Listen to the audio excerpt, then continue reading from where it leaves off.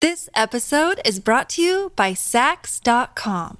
At Sax.com, it's easy to find your new vibe. Dive into the Western trend with gold cowboy boots from Stott, or go full 90s throwback with platforms from Prada. You can shop for everything on your agenda, whether it's a breezy Zimmermann dress for a garden party or a bright Chloe blazer for brunch. Find inspiration for your new vibe every day at Sax.com.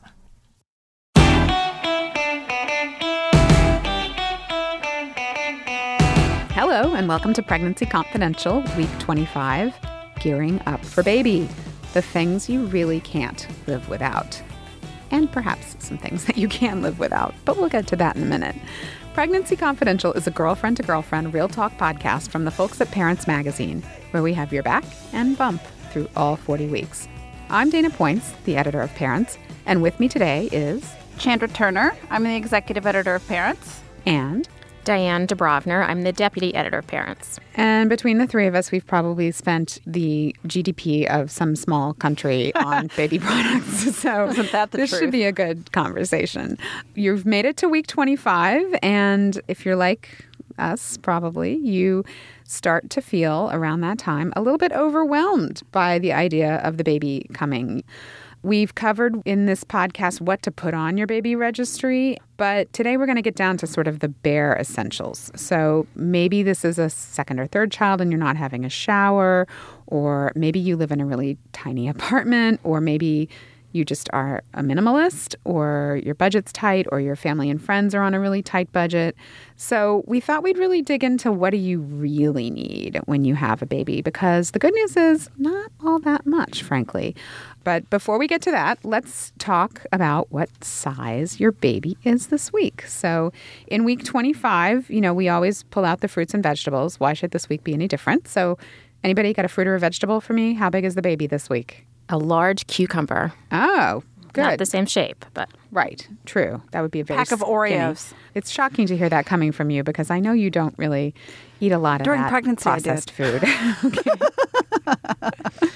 Maybe a small acorn squash. How cute. I know. There's so many different sizes and shapes of squash. You could probably find one for every week of pregnancy. That's right. You probably could. Yeah. Let's try that in our newsletters. Right. Speaking of newsletters, you can get a daily pregnancy email from us updating you on what's going on with your baby. To get that, you register at parents.com/pregnancydaily, and we'll tell you things that are far more important than what size squash your baby is. We're going to tell you more about baby's development and what you might be thinking about or doing this week, and your emotional health. So check it out. This episode is brought to you by Sax.com. At Sax.com, it's easy to find your new vibe. Dive into the Western trend with gold cowboy boots from Stott, or go full 90s throwback with platforms from Prada. You can shop for everything on your agenda, whether it's a breezy Zimmermann dress for a garden party or a bright Chloe blazer for brunch. Find inspiration for your new vibe every day at Sax.com. When it comes down to it, a newborn baby doesn't need a whole lot more than your love, a couple things to wear, and a safe place to sleep. If you're breastfeeding, you are baby's food source, a one-woman buffet, and you have plenty to stimulate her senses that doesn't cost a small fortune, like, for example, the sight of your face. But there are some things that'll make your life a little easier if you have them, and there are plenty of things that you might be tempted to buy but maybe won't use. So we polled our readers and said, what baby products could you really not live without? I know the Boppy ranks very high whenever we do any rankings with Parents or our sister publication, Fit Pregnancy and Baby. But I liked the alternative to the Boppy called My Breast Friend. I know it sounds really cheesy, but it's a little pillow that... It's flat on the top, It's right? flat on the top. And what I liked about it is that I could sit something, whether it was my phone or a drink or something, next to the baby while I was nursing. And it was more comfortable for me. I could kind of sit cross-legged on the couch, which I know isn't recommended feeding position, but it was easier and it felt better than the Boppy, which is a little softer. I think it's really preference, but that was, I couldn't live without that thing. I've literally walked around with it on me. That's an image right there. So the upshot is you might want some kind of nursing pillow, whether it's a Boppy, which is probably the most popular one, or the My Breast Friend, or perhaps there are others I've just never heard of. Part of it is just that it helps boost your baby up to the level of your breast so that you're not constantly bending over and kind of dragging your breast to the baby. You know, they always say, bring the baby to the breast, not the breast to the baby. That's because your back is going to hurt. And then later on, you can use that pillow. You can kind of park baby in the pillow sometimes or use it for tummy time. So it comes in handy. I found it essential to have that bouncy seat that vibrates so that I would have somewhere to park the baby when I had to take him out of my hands.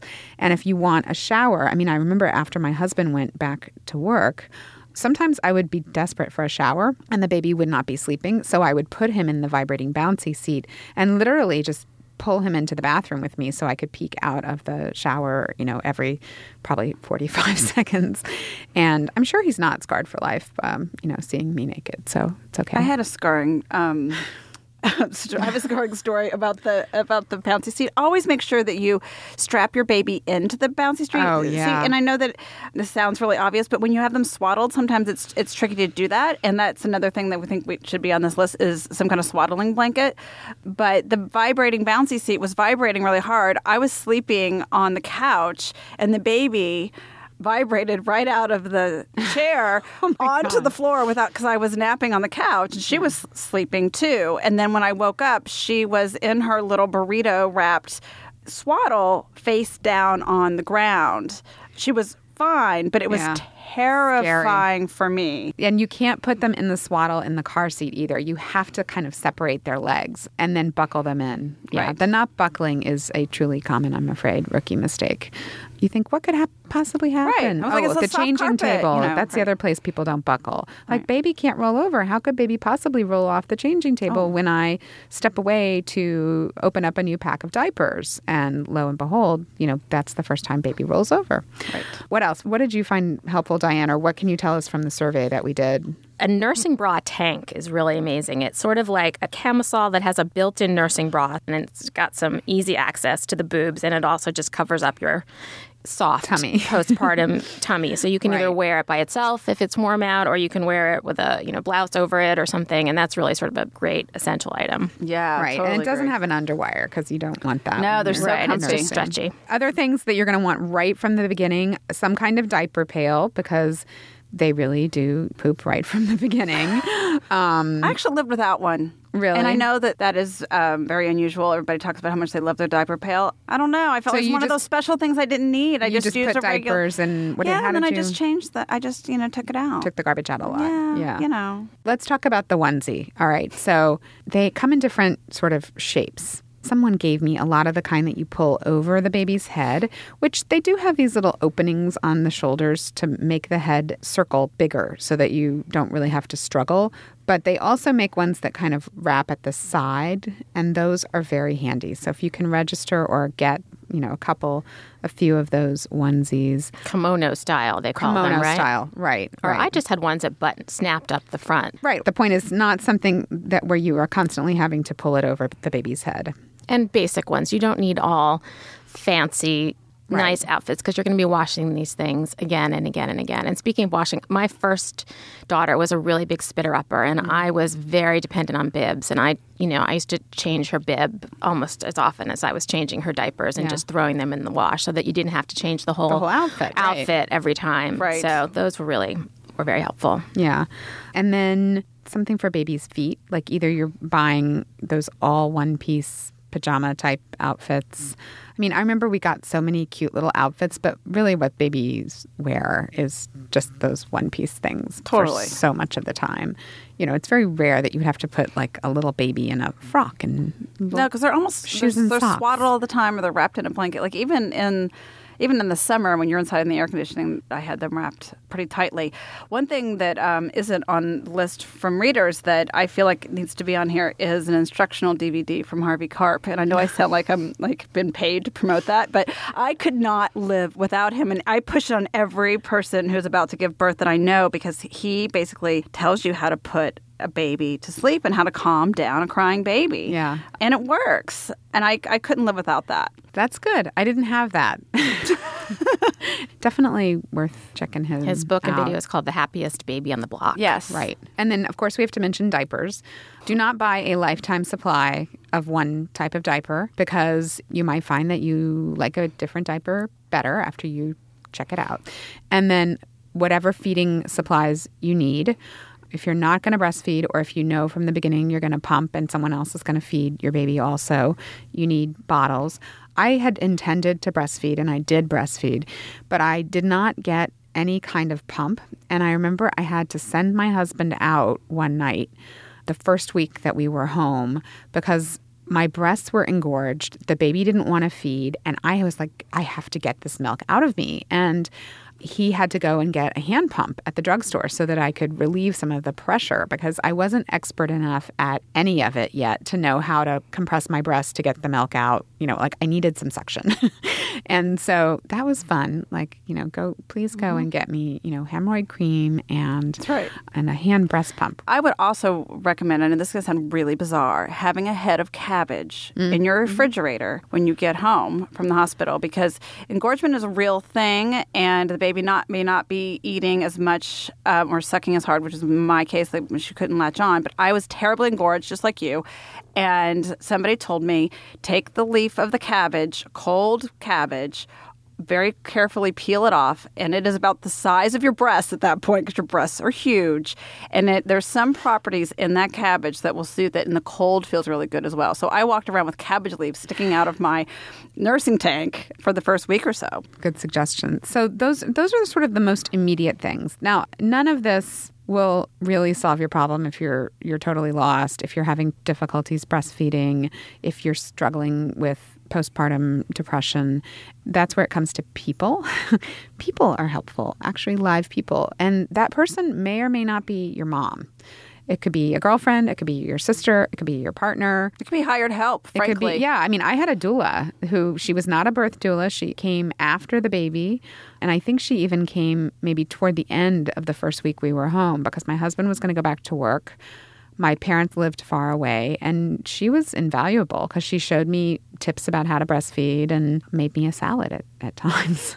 So that was useful. Yeah, lactation consultant was really helpful to me. I mean, she came with her little portable scale so that she would weigh my daughter before I nursed and afterwards because that's really the only way you can know how much she's taking in.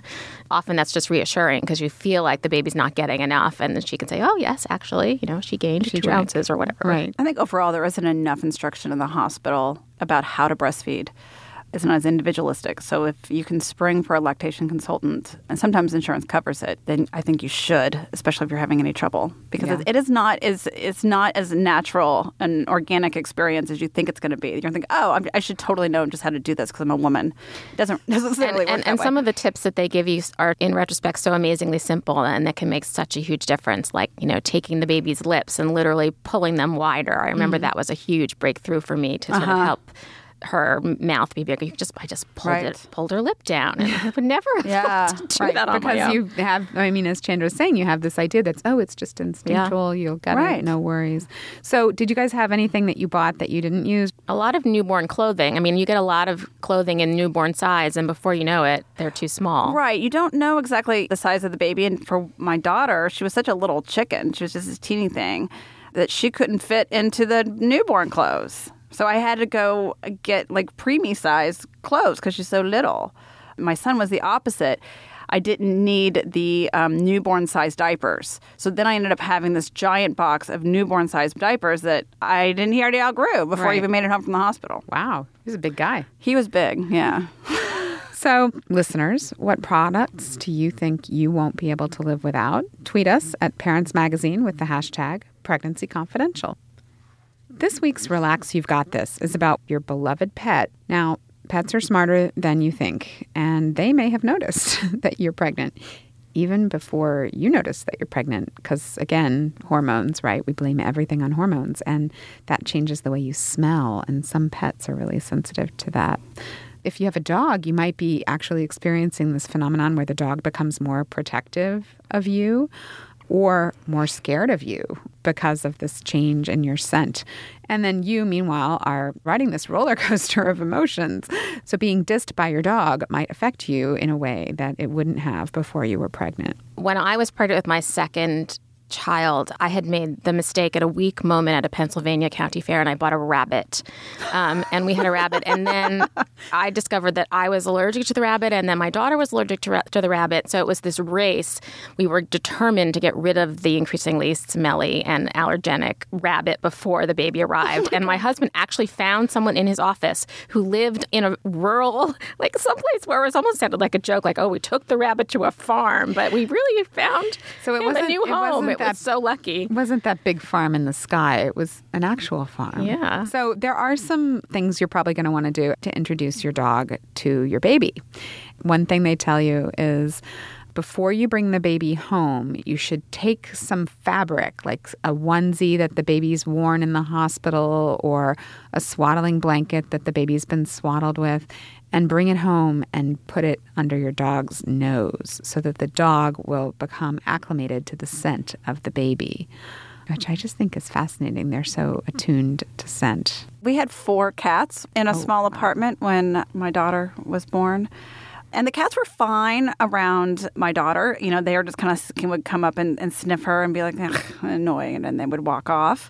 But the wonderful thing about having cats is that I didn't have to change the litter box for the entire pregnancy, which was my job up until that point. My husband had to do it because, you know, there's a risk of toxoplasmosis, which is this like weird bacteria that can be in cat poop and that can be harmful to the baby. So you can get out of one chore, ladies, while you're pregnant, and that is the litter box. But no amount of letting a cat sniff your swaddle blanket is going to help because the cats are just not as teachable. So, no, they're teachable, but they're not going to do anything that you want them to do. Right. Now, you cannot rely on your dog behaving the way it behaved before when you bring the baby home. So you are going to have to take steps to keep that baby out of the dog's reach. Honestly. And you may need to get that gate back out that you used when your dog was a puppy so that you have some place that you can let your dog be. And they may be safe. jealous. The dog may be very jealous of your child. So you need to be mindful of that. Right. They're sensitive creatures.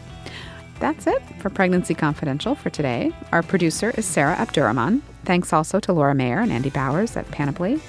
Let us know what you think of the show. You'll find us on Twitter at Parents Magazine, Facebook at facebook.com/Parents Magazine, or Instagram at, of all things, Parents Magazine. If you like the show, please be sure to tell a friend, subscribe to us in iTunes or Stitcher or whatever app you're using, and don't forget to leave us a rating because we like to know how we're doing, and it also helps people find our podcast.